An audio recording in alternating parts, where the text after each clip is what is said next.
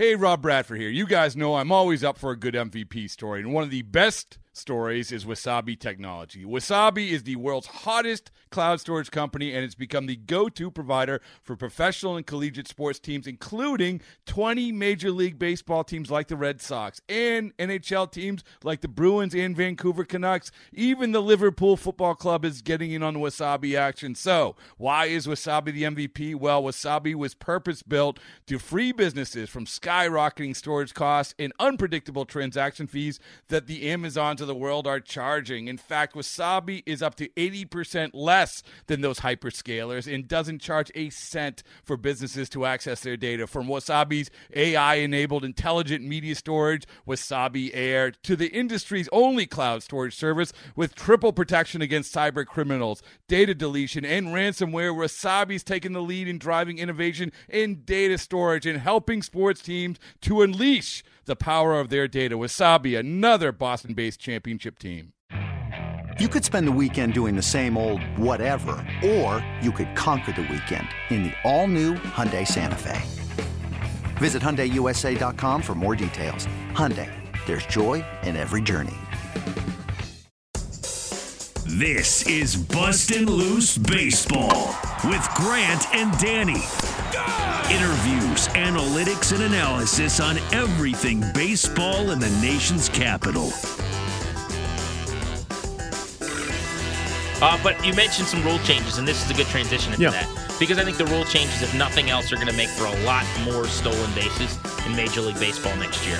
So let's get the easy one out of the way first. They're making the bases 3 inches bigger. Mm-hmm.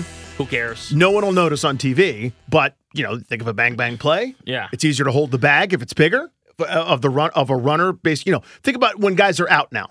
It's, when the tag beats them, they're out. But typically now, what happens on a stolen base, I would say typically, oftentimes, a guy steals the bag. For 100-some-odd years, he's been safe. Well, now, a fraction of an inch is created between him and the bag. He doesn't hold it the whole time. They hold the tag down. You put the earphones on, and they go, well, he lost contact with the base. He's out. Now, it's going to be a little bit easier. I was talking to Corey Lee this week, who's a catcher in the Astros system at Sugarland in PCL, AAA level. And he got called up to the big leagues and played in some games this year at the Major League level. He got 12 games and about 25 at-bats with the best team in the American League. And he was telling me how when he got called up from the minors to the majors, it was so obvious how much smaller the bases were. He's like, if you're on field level, walking around with your credential or whatever, you would totally notice that the bases are bigger. He said, but for the average fan, it's just not going to be a thing. But so whatever, that separate that. If it's safer, if there's fewer collisions, that's all well and good. The other two, though, are the shift is being banned, and most notably, the electronic pitch clock is coming to baseball. So let's go pitch clock first. I think what's going to happen is you're going to have a lot more steals because with the pitch clock, presumably is going to be the throw-over rule, which means you can only throw over twice. If you throw over a third time, you're allowed to, but you must get the runner out, which is such a low percentage chance that basically you're saying that you're not going to get the runner out, and then it's a balk, and they'd automatically be awarded the bag anyway. So because what I see in the minor leagues, and I've seen this a bunch this year, is if there's a couple of throws over to first, now I put a play on, or I just start running, or I just take a 25-foot lead, so you have to throw over. And if I have a 25-foot lead, it's curtains for you. I'm already getting that bag if I have any speed at all. So this will be great for your C.J. Abrams types at the big league level, your Victor Robleses, if you will. I think you'll see more stolen bases next year than we've seen in a long, long time. So I think this is necessary. I think it's the right thing to do. Growing up, I wouldn't have. I do now, though. I mean, you see what sports are faced with. You see what television is faced with. You see what viewership is. You simply cannot have the downtime. It works in other sports. It works in the NFL. Between plays, there's 30, 40 seconds. We don't complain about that because we're still analyzing the play before. Now we're caught up. Play comes in, and you've got kind of the built-in drama. The baseball, where everybody's doing nothing, and then bats can go by where nothing happens, I think is it's not congruent with the way viewership is at this point. We just can't wait. It used to be the ultimate spectator sport. Between innings, you get your beer, you go to the bathroom, you sit back down. It's just not that way anymore. You're competing with too much. It simply has to speed up. Players are going to grouse about it. Hitters need to go through their 20-second routines of deep breath, flex this muscle, turn this way, adjust your batting glove. That's out. Pitchers who step off, work around the rosin bag, wipe this sweat off, touch this, touch that. That's out. Get the ball and throw it. I think that's essential. It's going to be uncomfortable, but I think it's something that needs to happen. So my only concerns would be, and you're talking now specific to the pitch clock itself, right? And my only issues are they did bump up the time given in the minor leagues versus what'll be in the major leagues by a couple of seconds. So it'll be 20 seconds, I think, with a runner on, and 17 or whatever with nobody on base or something similar to that.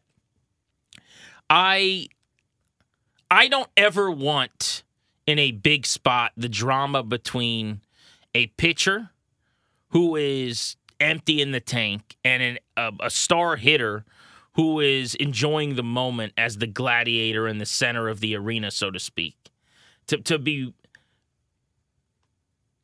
taken away from by the clock.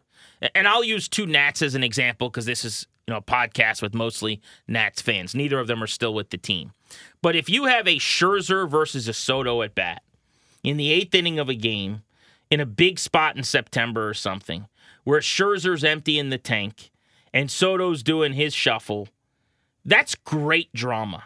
That's incredible television.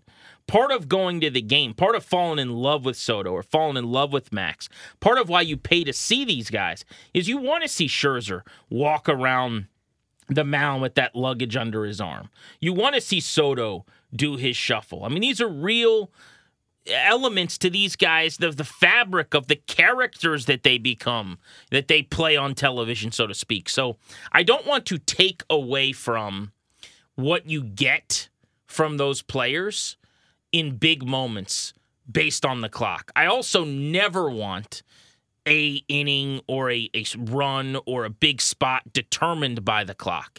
And if neither of those things happen ever, or let's just say even if they happen very, very rarely, then fine.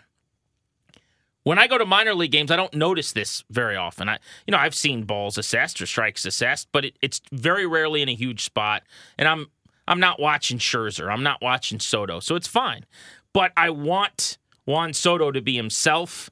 I want him to go through whatever routine he wants to. I want the at-bat to be dramatic and tense, and I want the buildup of tension. And so I do worry a little bit about that romanticism, and I know I'm a nerd, but I need that not affected. I hear that, and it's a very valid complaint. I don't know how to fix it. I'm not smart enough to know. I'd like to keep it too. My guess is that, hopefully it's not going to be overly affected, but I don't know. And the juice to me is worth the squeeze for the most part, but not if I'm losing that element. I hear you. Because that's great for everyone watching. And that's the drama that you need, those national baseball telecasts, when you've got the marquee matchup, you want that hitter versus pitcher drama in those huge moments. Maybe not in the top of the third. That's baseball. But that's baseball. That's essential. That's like, I'm standing here, and eventually you got to come to me. There's no teammate that can help you. You can't run the other way. You're or both throw on to islands. another side of the field. You versus me eventually will wait all day if we have to. I'm with you. To me, and I want to, and this brings me to shifts ultimately as well. What I want to address is these are, when you get a cold. Now you don't get sick very often, but everyone else does. You get a cold. When you take a pill, you're not treating the cold. You're treating some of the symptoms.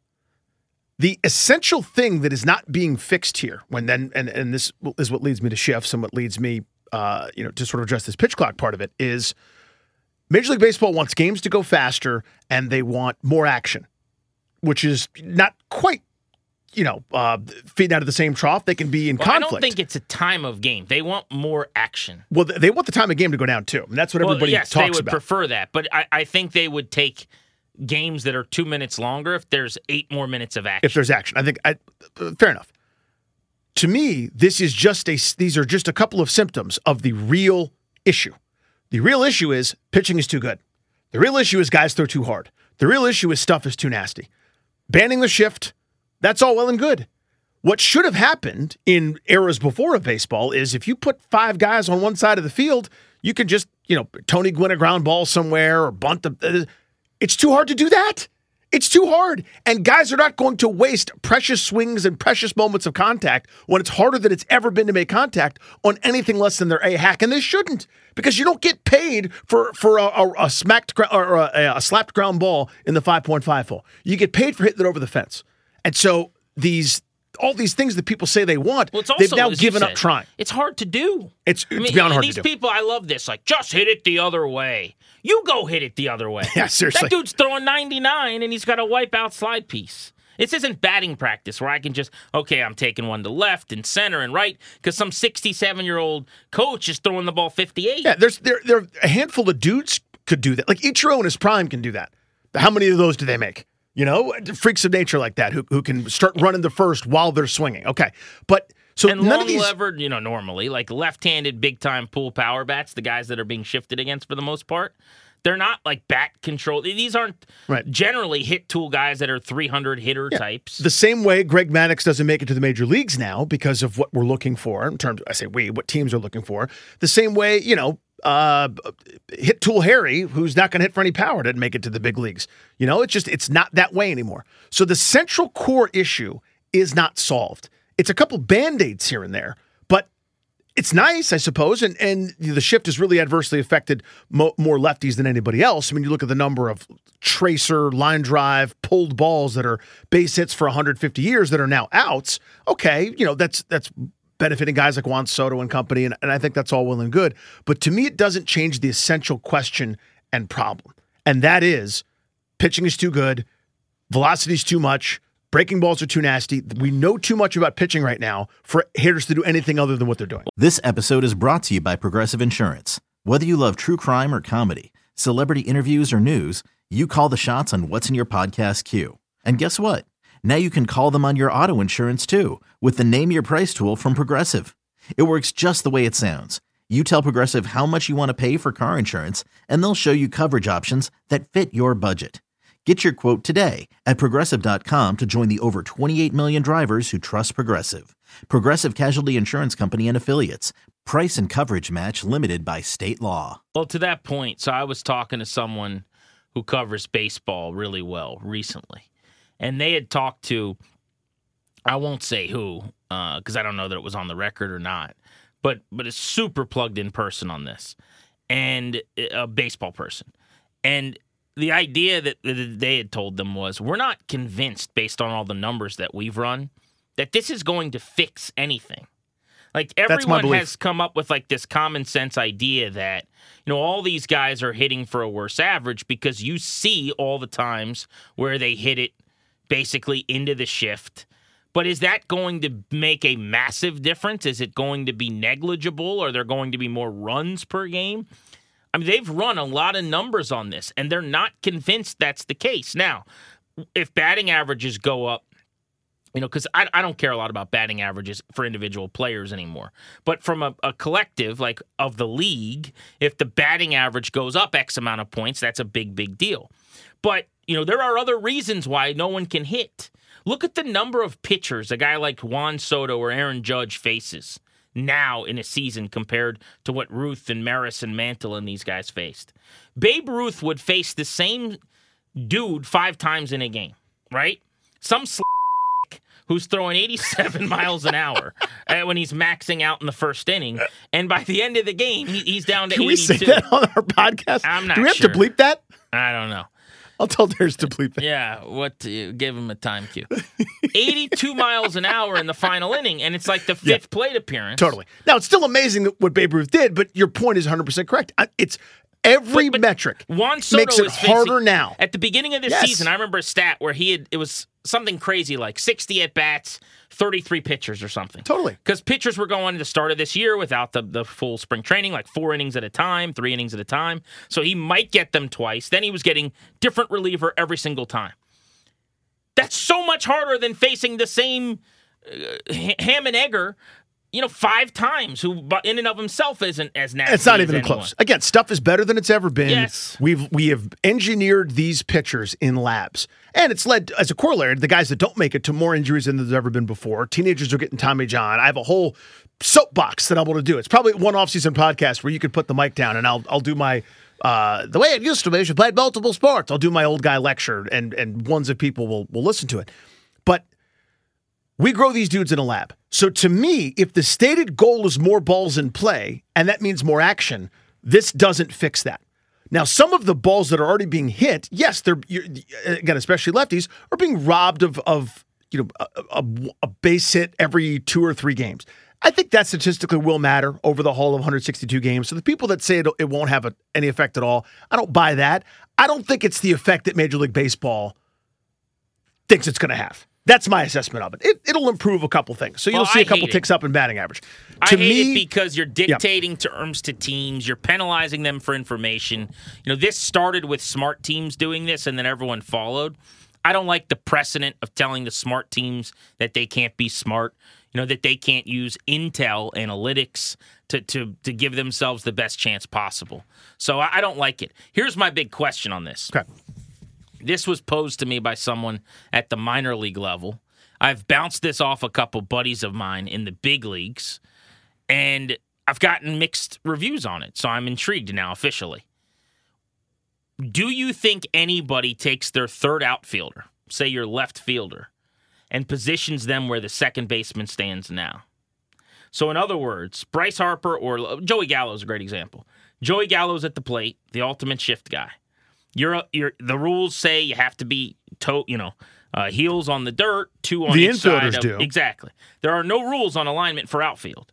Could you pull your left fielder and position them exactly where now in shallow right field the second baseman is that's taking so many of these hits away? Because the first thought is, well, that's genius. Why wouldn't you do that? But the problem is you are risking a double. A triple on a pop-up, yeah. Exactly. A triple if a guy doesn't have speed. If they do have speed, maybe a home run. You're risking an extra bag doing that. And there's also something to be said. My buddy, actually, Kyle Gibson, who pitches for the Phillies, said this to me. I thought it was really smart. He said, if you look at the numbers, I would guarantee that on average, the guys who never pull the ball on the ground, never go the other way on the ground that you shift for, almost all have a much higher percentage of fly balls the other way. And there's a reason for that. So if your bat gets beat, right? If something gets in on you, if you're out in front, most of the times you're underneath the ball when you're out in front, and that can lead to sort of squibbers or lazy fly balls that way. There's a million and one reasons for that, just the way bat paths work. So yeah, but somebody's going to do that like in a clutch situation, right? Where you got to cut the runoff at home or something to that effect, where they're going to dare a guy to try to get out of his swing and do something different. But I think it's a factor. So 2 things I wanted to bring up about this super quick. One person, one of my old teammates said, here's why he does think the pitch clock actually matters towards this discussion. Think about now the relievers that are so max effort, right? That are throwing 100. Everybody does. They're taking their time in between. They're gathering themselves, taking their 25, 30 seconds so they can hump up and go max effort. If you've got to hurry up and deliver the ball, that's going to take its toll on you a little bit more. That's a little bit harder to do that. So maybe that helps with ball and play a little bit. Want to get your take on that. The other thing, and this is my hot take, controversial thing. I wouldn't do this necessarily, but if the stated goal is to put the ball in play, I'm lowering the mound, I'm moving the rubber back 6 inches. I do that today. If that's the goal, is the ball in play, I'm going to help the ball be in play. This other stuff to me is window dressing. Those are my 2 things that I want your opinion on. Yeah, I'm not. I mean, I don't want all of this extreme stuff necessarily. I'm kind of fine with where it's at. I mean, if we have to make changes for more offense, I'm not tinkering with the mound yet because I need a lot more research on how that's going to affect arms. Moving the mound back. Guys have trained one way for a long time. 6 inches, I don't think would make a difference really anyway. But if it's a foot, we saw them tinker with that in the minor leagues. The results weren't really different that I noticed. But some guys did say from an arm standpoint that they fatigued quicker. Mm-hmm. One thing I did hear from a couple pitchers is, and I don't know if this is backed up by enough facts yet, they're still doing a lot of research, but that the pitch clock did affect a lot of relievers that throw gas because they don't have as much recovery time between pitches.